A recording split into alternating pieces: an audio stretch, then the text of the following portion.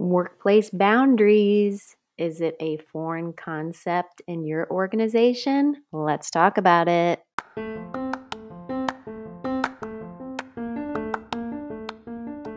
Welcome to the Internal Customer Handbook, a work culture podcast for people who lead people.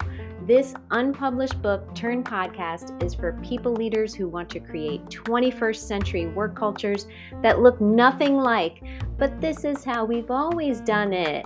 I am your host, Wendy Conrad, work culture strategist and founder of Your Happy Workplace. And if you are wondering why, and how ethical leadership and business can coexist, then you are in the right place. So glad you're here. Let's get into today's episode. Hello. Welcome to the Internal Customer Handbook podcast. I am your host, Wendy Conrad, and today we are talking about workplace boundaries. And this episode was inspired by a book I am currently reading titled The Sugar Jar.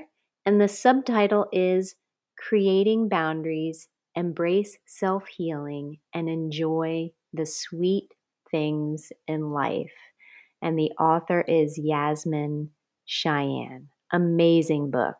And the book uses the metaphor of a sugar jar to illustrate our personal resources, including time, energy, talents, etc.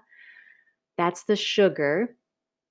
And the lid represents our boundaries. The lid to the sugar jar represents our boundaries. And it made me think about workplace boundaries and how this is not really a conversation being had in our workplaces, or at least not until recently, because burnout culture is so ingrained in American society, and therefore we internalize that conditioning, and it feels weird to talk about boundaries at work.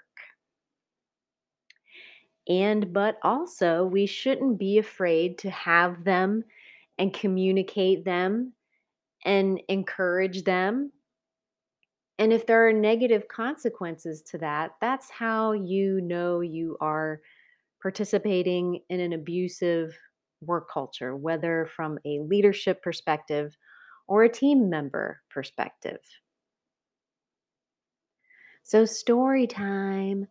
The last 9 to 5 job I had, I was very clear about my boundaries, even from the beginning. And even I didn't even know that's what I was doing, but that's what I was doing. And the job listing mentioned occasional late days. And I asked about that in the interview. It was, of course, downplayed, with the interviewer stating that it rarely happened. And when it did, it was only a couple of hours extra.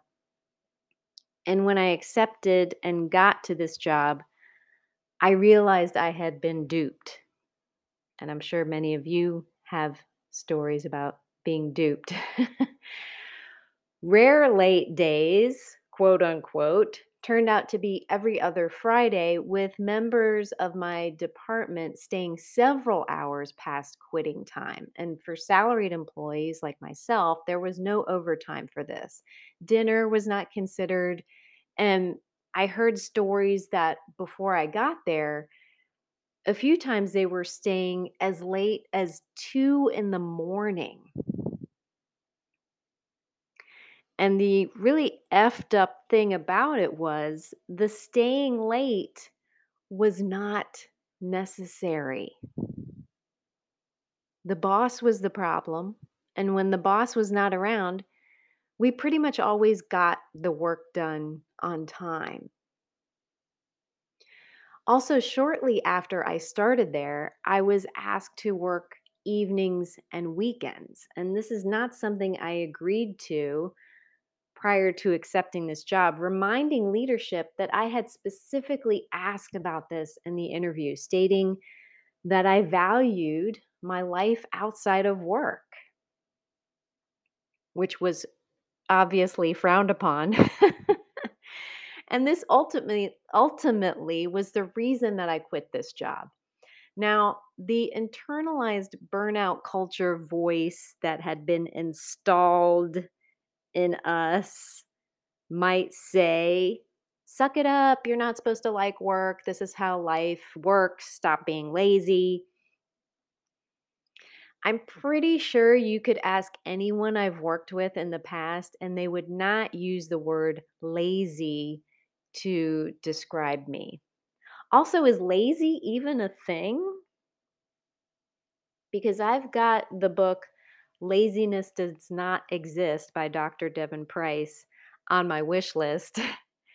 Also, I'm currently reading Rest is Resistance by Trisha Hersey of the NAP Ministry, and I will link both of those in the show notes. And trust me, this stop being lazy voice was present when I communicated my work boundaries repeatedly at this job. But I had gotten to a point in my life where I wasn't afraid of saying F off to that voice. And I stood up for my boundaries and realized that what was being asked of me was not reasonable, it was exploitative. We are expected to put work ahead of everything else.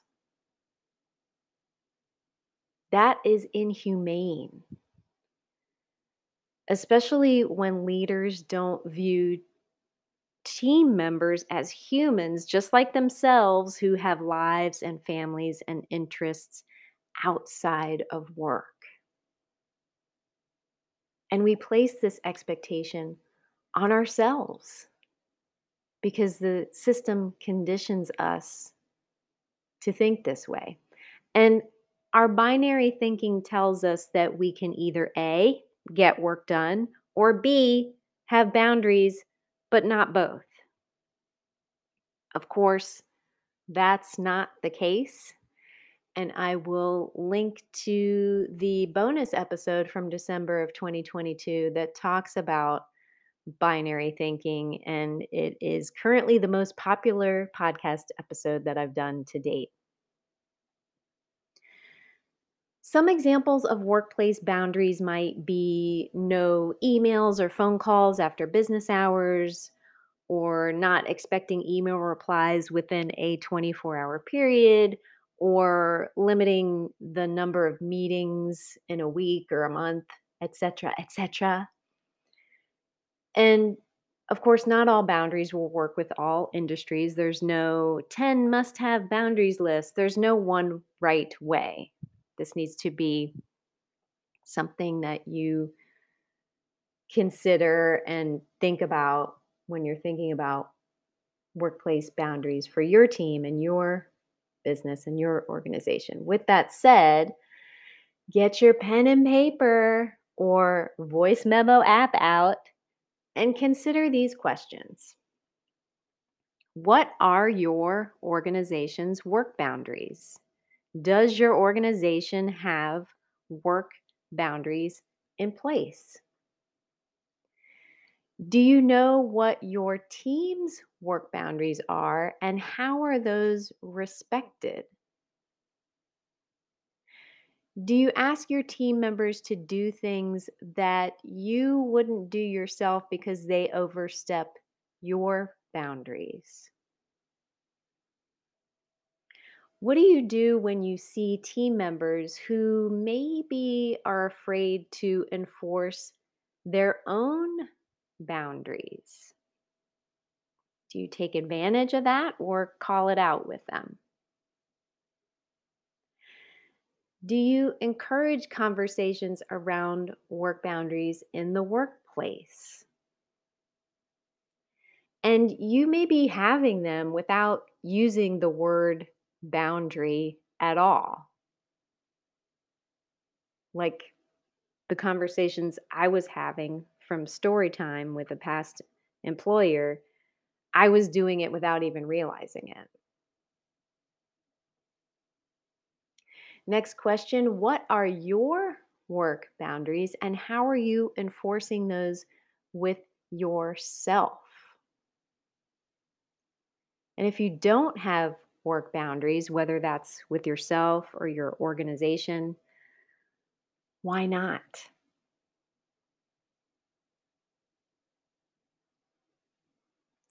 And last question is, how does this whole conversation make you feel? What kind of thoughts are going back and forth between your internal boss and your internal employee? And I hate using those two words, but it's making a point here. What kind of things are you telling yourself in your head right now by just having this conversation? And where do you think those ideas are coming from? Who put those ideas there?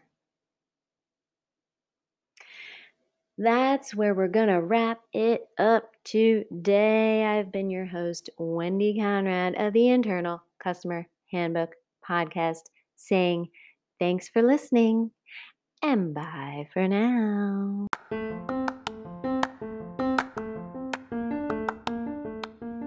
Thanks for listening to today's episode of the Internal Customer Handbook Podcast. Please subscribe and share with friends. Want to send an email for the mailbag segment? I'd love to answer your work culture questions or hear your bad boss or toxic workplace stories to be shared right here on the podcast. Email me at wendy@yourhappyworkplace.com. Want to support the podcast and my work? Contribute at throwconfettiatme.com. Yes, you heard that right. Throwconfettiatme.com. It's an actual website. My dog agrees. Thanks for listening. Bye for now.